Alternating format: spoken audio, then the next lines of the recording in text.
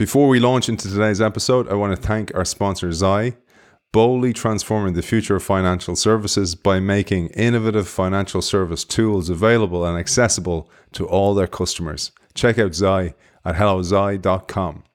Welcome back for part 2 of Hidden Truths, what leaders need to hear but are rarely told. We are joined again for part 2, this time a shorter episode but really impactful, by David Fubini. Welcome back, David. I said we'd jump into 2 things today. One is, okay, firstly, you were wondering, should you go for the role? You get the role, you are prepared before you get in there. We shared how to do that, etc. in part 1. Then we talked about the challenges. People aren't going to share the truth with you. You isolate yourself. Many, many great examples David shared in part 1. So what do you do? So next, David talks about, and by the way, we're only on chapter 3 of the book, adopt a constituent consciousness. I love even the language there. David says most new CEOs are shocked by sheer volume of demands on their time and attention. Customers, channel participants, buy side and sell side and analysts, regulators, employee groups, suppliers, union organizations, alumni and retirees, vast numbers of politically connected groups, potential activists and community leaders all clamor for the CEO's time and attention. And that's even more pronounced when you get into the role, into the office. Where do you get the time to think? You just described the reality of a new leader. And it isn't always just the CEOs as well, but for the most part, new CEOs. And the thing we said in part 1 was how unprepared CEOs are often, because when they're coming up their career path, they never have what you just described. They don't have that huge number of constituencies that they're having to deal with. Now it hits them. So the very first thing you have to do is anticipate this. Not be surprised by it. And, I remember Dominic Castley was a colleague of Hubert's and mine at McKinsey. He goes off to become the CEO of Willis, which was a very large insurance-oriented company. And he told me, David, I arrived, being the great strategist that I was going to do these following things over the first 4 to 5 weeks. And my calendar was never mine. I lost entire control of my calendar because all these people wanted to see me. They had to see me. I was blown away by the number of constituencies I had to deal with. So the first thing to do is anticipate that that's going to happen. You have to know it's going to happen. It does, because you're the leader. Everyone wants to come and talk to you about all the things that they think are so important. The second thing is you don't have to be the one to meet all these people. I mean, in some cases, there's a sense of, oh, look at, I'm the most important person here. Of course, I have to be the one to see them all. Well, no, not so much. So, that you have to step back and sort of say, look, that's a pretty arrogant view of the world. Because, by the way, many of these people might ask questions that you don't know the answers to.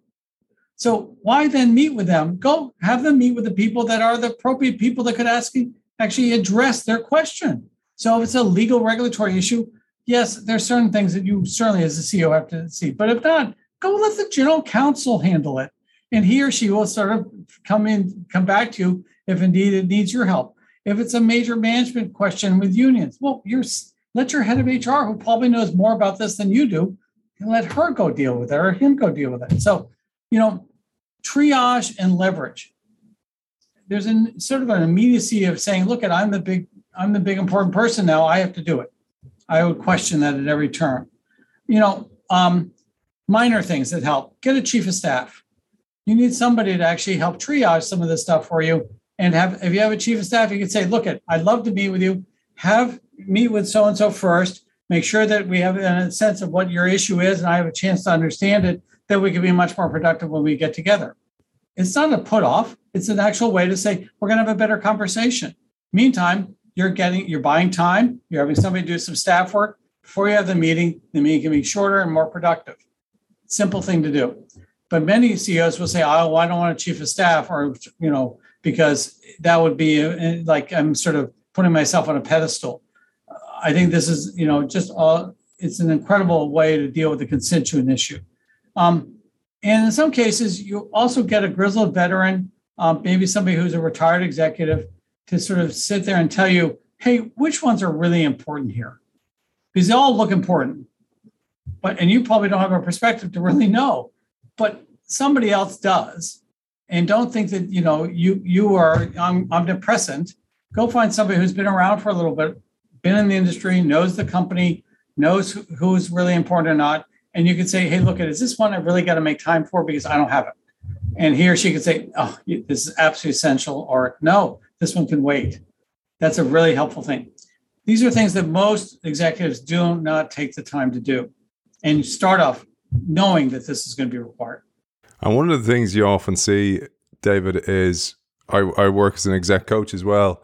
So many leaders are hovering on burnout, or they've already burnt out and their body just hasn't caught up and told them yet, or they're not listening is another thing. So I share that to say, like, if you don't learn to delegate, and also if you learn how to delegate before you get into the role, that's really useful as well. As you say, prepare beforehand. But you give a great case study here. You give examples of CEOs. You've anonymized some of these names, obviously. But this one was the story of Isabella, who took on everything for herself. And we often forget, you're still a human being, and it's going to take its toll. In this case, she took the view that she was the omnipresent. She had to be the CEO. She had to see all these people, because all of them were hers to be seen. And as a result, one, she gets disconnected from her senior team, who, by the way, are feeling a little bit undervalued, because if she's taking every meeting, why do you need your senior team? Yeah, I mean, one way you empower your senior team is to say, look, would you go handle this issue? If I need to be drawn in, please, by all means, let me know. But I empower them by saying to somebody, and this is the key thing as a leader, say, I want you to go talk to this person because they know more than I do. And that's why you need to go talk to them. And if I need to get into it, please, I will. I'll learn more in the interim. That shows vulnerability, empathy, and you empower your own people. And it really results in a better outcome. Isabella did not do that. One of the things you talk about is also the physical shape that people get into, because they no longer have time to fit in the gym. They don't prioritize it anymore. They feel, well, what if people see me doing that? Because as you say, I was thinking one of the really annoying things for me in life is the Kardashians. And while the show was on, my wife used to watch it. It used to torture me. But I often felt great empathy for them. And I was like kind of going, so yes, they're multimillionaires. They've been extremely successful, etc. But literally cameras following them around all their lives. Where do they get to be human, get to be themselves, etc.? And you say also, this is what happens when you walk into the CEO role. All eyes are on you. And it's both a tool that you can use for role modeling, because that's the case, take advantage of it. Secondly, it is taxing. It's just incredibly taxing. So you've got to find a way to actually, not hide, but sometimes break from that.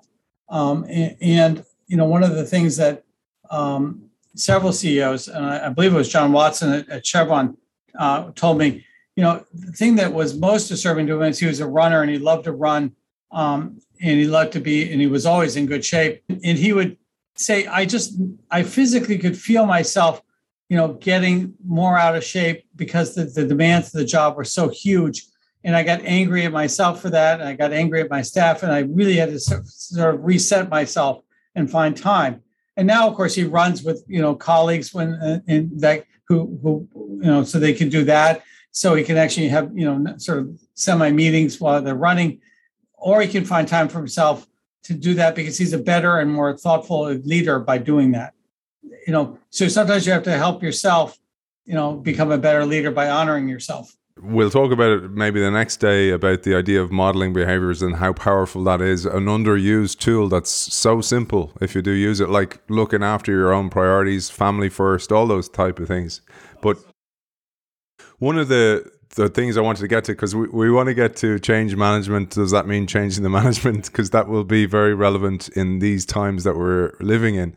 But one of the things that we often do on the show, and I don't mean it in non-empathetic way, is critical of companies who have been disrupted. And oftentimes it's because they've been blind to the truth, or didn't want to hear it, or didn't seek it out, or didn't know how to.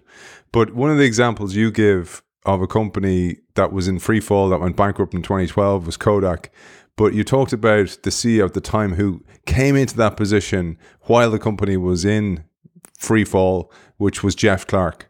Jeff is training at Compaq, where he was the CFO of Compaq, and then helped lead I came to know Jeff at that time because he was leading the merger of Compaq and HP, which was a very challenging time. And so he managed that quite successfully despite the challenges. And so I came to know of him. And obviously the Kodak story, here he comes into Rochester. Kodak is in deep trouble, as we all can understand, traditional photography having come undone by digital. And what do you do? I mean, what do you do? So I think the issue here was that Jeff had to sort of say, look at, this is a really great role modeling example, is that amongst the things that Kodak did really well was create the film that is used by the most powerful directors out there who don't want to do digital films, but rather want to actually film on actual, celluloid or some version of whatever the heck they use that Kodak produces film. And everybody was giving him advice that says, look, you have to cut. And he said, well, wait a moment. I want to go talk to the directors who use this film and say, if I stop producing this as Kodak, you won't get this from anywhere else. And how challenging would that be? And when he went out there and started to talk to these constituents, and he talked to the name directors who you all know who have been famous in terms of these major movies they make, they said, no, you don't understand. We want this film. This film is an absolute essential of how we actually do our craft, and you must keep it. It would really be harmful if you did it. And he went back to his team and said, look, I've listened to them in a way that they've convinced me that this is the right thing to do. So I'm going to keep this. And the Kodak people were like, oh my God, he's honoring the craft of what we create. So it gave him ability to, one, keep something that was still central to craft's being. But on the other hand, unsaid is he also had the credibility to make a lot of other much, much tougher decisions, because he'd said, look, I understand the value here, but here there's no value, and we are going to let things go. And he did. And so it was for a while very successful. He unfortunately, couldn't stop the inevitability of the challenge of Kodak, and it does eventually get dismembered. But the point to the story is that he said, look, I can change by really understanding who we are and who we historically have been. Go listen to my customers and don't just go on finance alone. But I'm really hearing it. And then I buy credibility for everything else I had to do.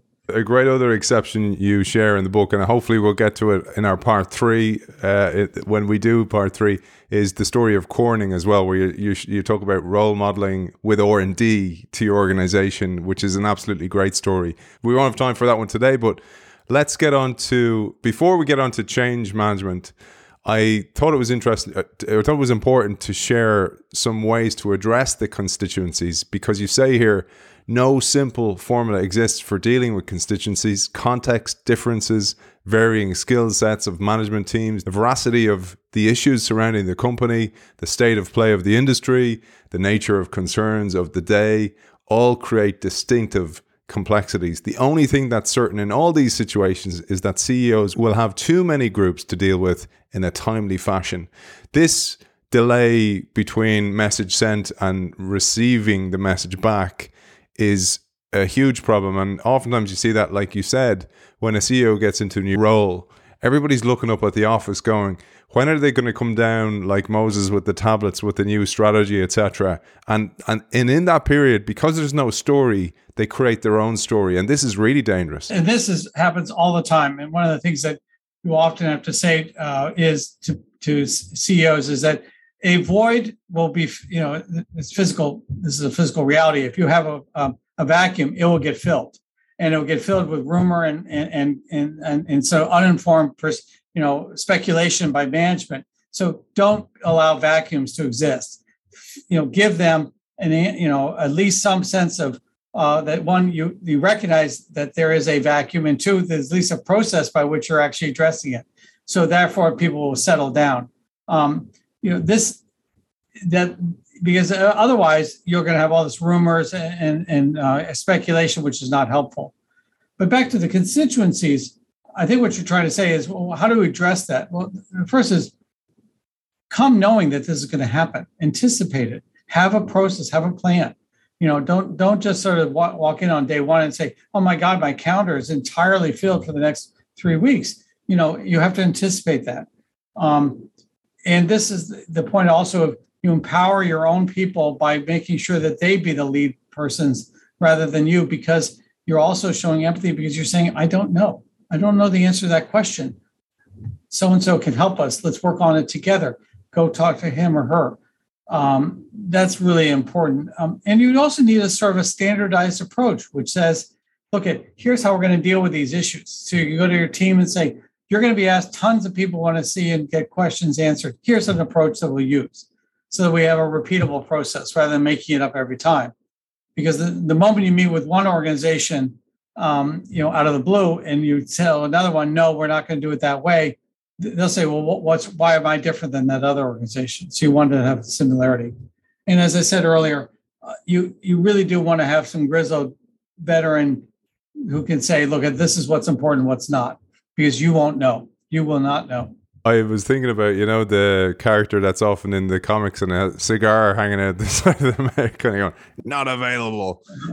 Well, but it's the sage counselor that says, hey, look at, I was there for 20 years. Let me tell you that those five constituencies are people that were always there. They're always asking. They'll never be satisfied. They can be delayed. This, on the other hand, could be, a death blow if you aren't talking to them. So let's move from constituencies to some contentious issues, which is change management itself. And you tell us, David, you were great friends with the late Jack Welch when he was in Boston. You spent a lot of time together. You had lunches. I thought it was fascinating that you had that time, which you must have learned so much. But from those times with him, there was a key message that came from a piece of wisdom that originated with a chat between you two. I'd love you to share this.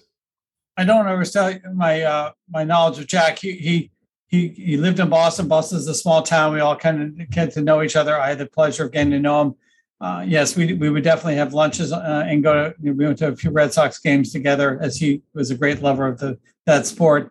And we spent time even after he left and went to New York before his death. But on one of those occasions, I asked his advice about change, how you think about driving change in organizations. And he said, and I attribute this to him, I'm almost certain he was the one who said it. He said, look at David, change management starts with changing the management. And I thought, how brilliant that was, because if I think back over the time of leading transformative change and advising around transformative change with many, many organizations, ultimately it is kickstarted by you have to have the right team in place. And if you don't have the right team in place, the change never happens. And so, yes, changing the management, as harsh as it sounds, is almost essential for driving fundamental transformative change. It is just the nature of the human interactions and management that you rarely can change things radically by using the existing team. And, you're a product of sports teams. If I tell you that you're suddenly going to play in an entirely different way, you're going to tell me we have the wrong players to play that way. You're going to have to change the players. Same way in a management team. If you're going to play entirely differently, you're going to have to change the management, not just because of skills, but because of basically inertia. There's a belief that the way we've been doing things have been working. So that's why really fundamentally, and it is controversial to say this, because even in the world I now live in this building with lots of other faculty, there's a belief that says, no, you can invest in your team. You can bring them along. You train them. It will, and the reality is it rarely works. So if you look at when most new leaders come into an organization, they change the management.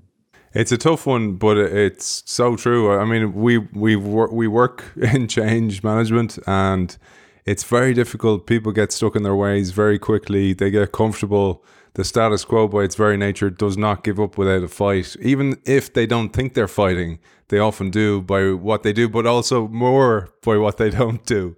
But there was a line, David, I loved.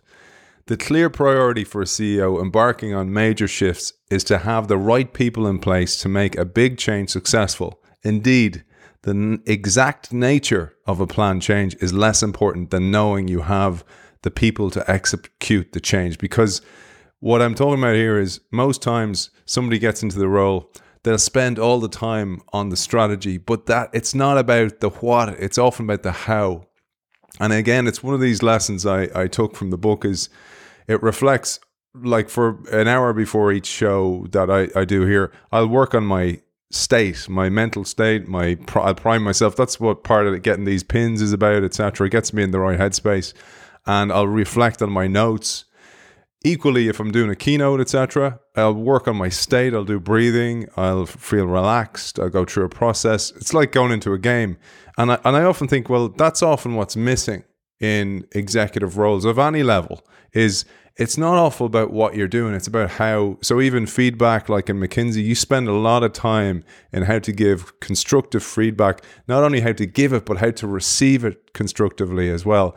This state is so important for the work that we do. You've described it wonderfully in the same way that leaders have to understand that they have to, prepare for and then enact differences. And so they have to be thoughtful about that. And they need to have, the point is that they cannot prescribe every act and every sequence and every process that will have to get changed. They have to have a group of people that they know will have a similar view to them, have a North Star that they're shooting for, and will work on it collectively. And they'll make decisions that are wrong, and they'll have to do mid-course corrections, but they do it because they now have a common view. And that common view is because you've taken the time to have that understanding before you go. Unbelievably difficult to do if you have a team of non-believers or people who have been tied to the history. Back to the Kodak example of Jeff Clark, he brought in a number of people to help him through that transformative change. It still wasn't enough because fundamentally the context was just too overwhelming. And he had, the whole of Rochester was totally focused on a product that doesn't exist anymore. None of us take traditional film anymore. So sometimes there's even outside issues that you can't overcome. But this one is important. Most leaders want to bring in their own team because they that's the only way they get what you just said you feel at the beginning of a session. But remember, for them, it's a team sport. They have to bring in a team of people to make this happen. You thankfully only have to worry about yourself. It's how do you build that same sense, but in a team environment. So, David, at this stage, I'm sure some people who did not want to hear that have tuned out. But let's talk about this because this is the contentious issue. There's a trade-off, and the trade-off is, what about all that institutional knowledge? What about all those relationships in place? What about the know-how, what the territory's really like, etc.? Because I'd be a little bit like that and kind of go, oh, that's a lot to lose. Ooh, that's going to be very costly versus speed, like you talk about. Absolutely. And this is always almost the first thing that comes up. It says, well, we have to keep so-and-so because their institutional knowledge is so great. Well, the truth is, that institutional knowledge is an institutional knowledge, not an individual set of knowledge. And by the way, their chief lieutenants probably have that knowledge better and more substantively than the individual that we're speaking about, because this is usually, it's not just embodied in one person. That one person has a staff or a group of people below them that are probably more steeped, more knowledgeable, and frankly, less asked about their knowledge than the individual that you're sort of worried about. So to me, my answer always is, I'm not that worried because their second order group of people behind them will now feel empowered to come forward. They probably know more than their boss did, and they'll be more willing to and more desirous to make change. So actually, I think it's a win-win as opposed to a lose-lose. Let's give one last story, which is two sides of the coin here about moving fast versus moving slow. I'll tee you up here with a couple of excerpts. You say, Given all the effort that precedes a management change and the positive expectations that the shareholders and the company hope to enjoy as a result of that change, being forceful and action-orientated is crucial. Unfortunately, some new CEOs fall into the trap of being overly cautious and adopting incremental change, which leads us to what you call the allure of changing slowly and the dangers. You say the fastest way to undermine a change effort is to allow the resistance to gain a foothold. The inertia, in other words, can grow to unmanageable proportions in very short time frames. Many significant corporate losses can be traced back to such inertia. One of the most famous occurred when General Motors was experiencing a steady decline in the 1980s under the tenure of Roger Smith. Well, again, we're going back in history to prove the present day situation because Roger Smith came up through the finance staff. He was not an operator. And so the theory was, even though General Motors was starting to have, significant issues with Japanese manufacturers and for that matter, evolving European manufacturers, it needed a change, but it didn't need an outsider. And so what they did is they went to and they brought in Bob Stempel to replace Roger Smith. Bob Stempel was different than Roger because he came up through the operations side. He was a manufacturing guy. So, of course, that'll be the change we need.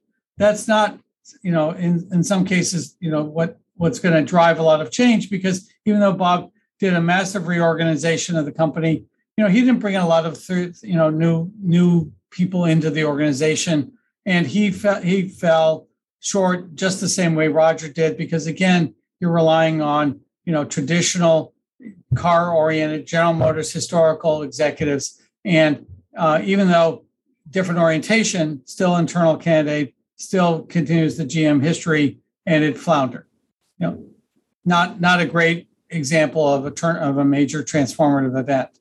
And indeed, it wasn't until his replacement that they started thinking about going outside. And frankly, it took them several more CEOs before they brought an outsider in. So let's contrast that slower approach with same industry. We'll stick in the automotive industry, this time in Ford. And this was Mark Fields following on the relatively successful period that Alan Mulally enjoyed in the role. This was 2014. Again, I don't pretend to know all the details here about Ford and Mark Fields specifically, but you can go back and read. The fact is that there's no doubt that as a result of this change, here you're bringing in somebody with a very different perspective, who actually says, let's deal with the reality of where we are. Let's question the fundamental principles that the automotive industry was operating on with regard to Detroit and its fundamental mindset. And as a result, he was able to drive substantive change for a long period of time that, frankly, most of the car companies in Detroit were not able to do. So I think the point here is that you bring in somebody with a different mindset. He brings a lot of people in with him, in this case, that don't think like the traditional automotive people in Detroit think, and that success is enjoyed as a result. So as I say, when you're at McKinsey, you spend all your time on one company, and I don't know the competitor as well as I do the company I was serving, but certainly this is a story that goes on and says there's great success here. Even he and Ford does struggle, as all automotive companies do. So, nobody's your listeners might say, yeah, but look at Ford, it's still not. Yeah. The point is, at the time, they made a major transformative event that was unusual relative to the others. One of the things you say in that respect was bringing in your own team like that. There can be criticism about that, and I've mentioned this myself. It's like in sport where manager comes in, brings in all the backroom staff with him or her, and the thing you say they're bringing, though, is trust, because it takes a long time to develop that trust, whether it's in the fact that you won't go and send an email down to somebody within the organization complaining about my style, or it can be, I can trust on you to deliver as well. So that's a crucial aspect that we won't have time for. I'd love to share one more thing, because this is very relevant to our audience, which is M&A, mergers and acquisitions. So you acquire an organization or you merge with that organization, you have duplicate roles. People start to ask multiple questions. Will it be me or the other guy? And this can be an absolute mess. You tell a brilliant case study about a major merger, and this is the case study of American Airlines. This is a great example of the notion of how do you create a new perspective as an acquirer. So the story is when you look at the history of the airline industry, all major U.S. airlines have gone bankrupt. American had for years been able to forestall the need to go into bankruptcy, and it too succumbed. As a result of that, U.S. Airways was able to, as a far smaller airline and not nearly as broad a route structure of an airline, actually intervene and convince the bankruptcy courts and the creditors that they should acquire American Airlines, and did indeed acquire it. So it's the classic minnow buying the whale. And Doug Parker, who is at this time now the CEO of U.S. Airways, formerly had worked at American Airlines. This is important to the story. Is now the head of both airlines. So the question now is, well, are you going to have a blended management team, or are you going to have an individual a management team that is largely driven by the team that was leading U.S. Airways that in this case Doug had worked with for some time? And Doug made it very clear early on that this was going to be the team that he had worked with.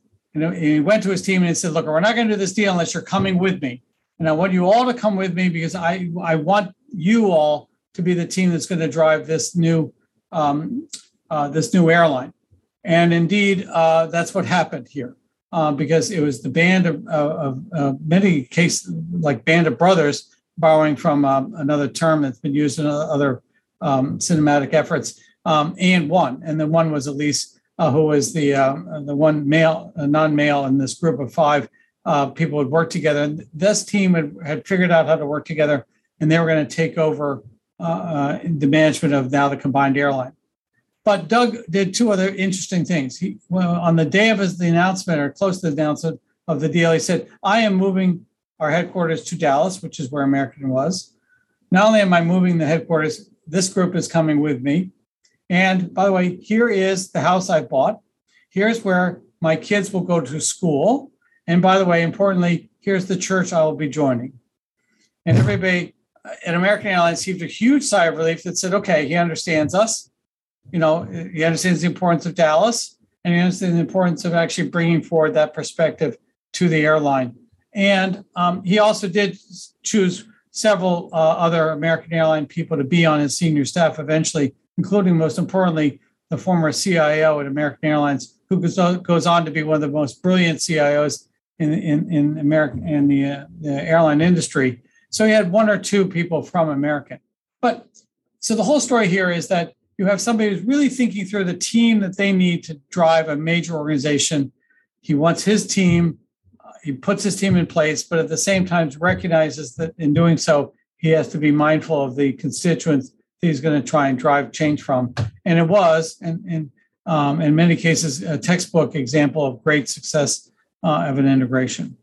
And as you say, and you cover that in depth in that chapter, change requires empathy, clarity, and courage. David, that's all we're going to have time for again today. Unfortunately, it goes too fast. It's been an absolute pleasure, man, as ever. Where can people find you again? I'll share in the show notes, but for people who are just listening to us, where can they find you? Please go to the Harvard website, on the Harvard faculty. Just put in my name. I'll pop up, and you can send me an email. And I'd love to hear from you. And thank you so much for taking the time to have me be with you today. Absolute pleasure. Really enjoyed it. Author of Hidden Truths, What Leaders Need to Hear But Are Rarely Told, David Fubini. Thank you for joining us. Thank you for having me. As always, thank you to our sponsor, Xi, boldly transforming the future of financial services with a suite of embedded products and services, enabling customers to manage multiple payment workflows and move funds with ease. You can check out Xi at helloxi.com. See you very soon for part 3 of Hidden Truths with David Fubini.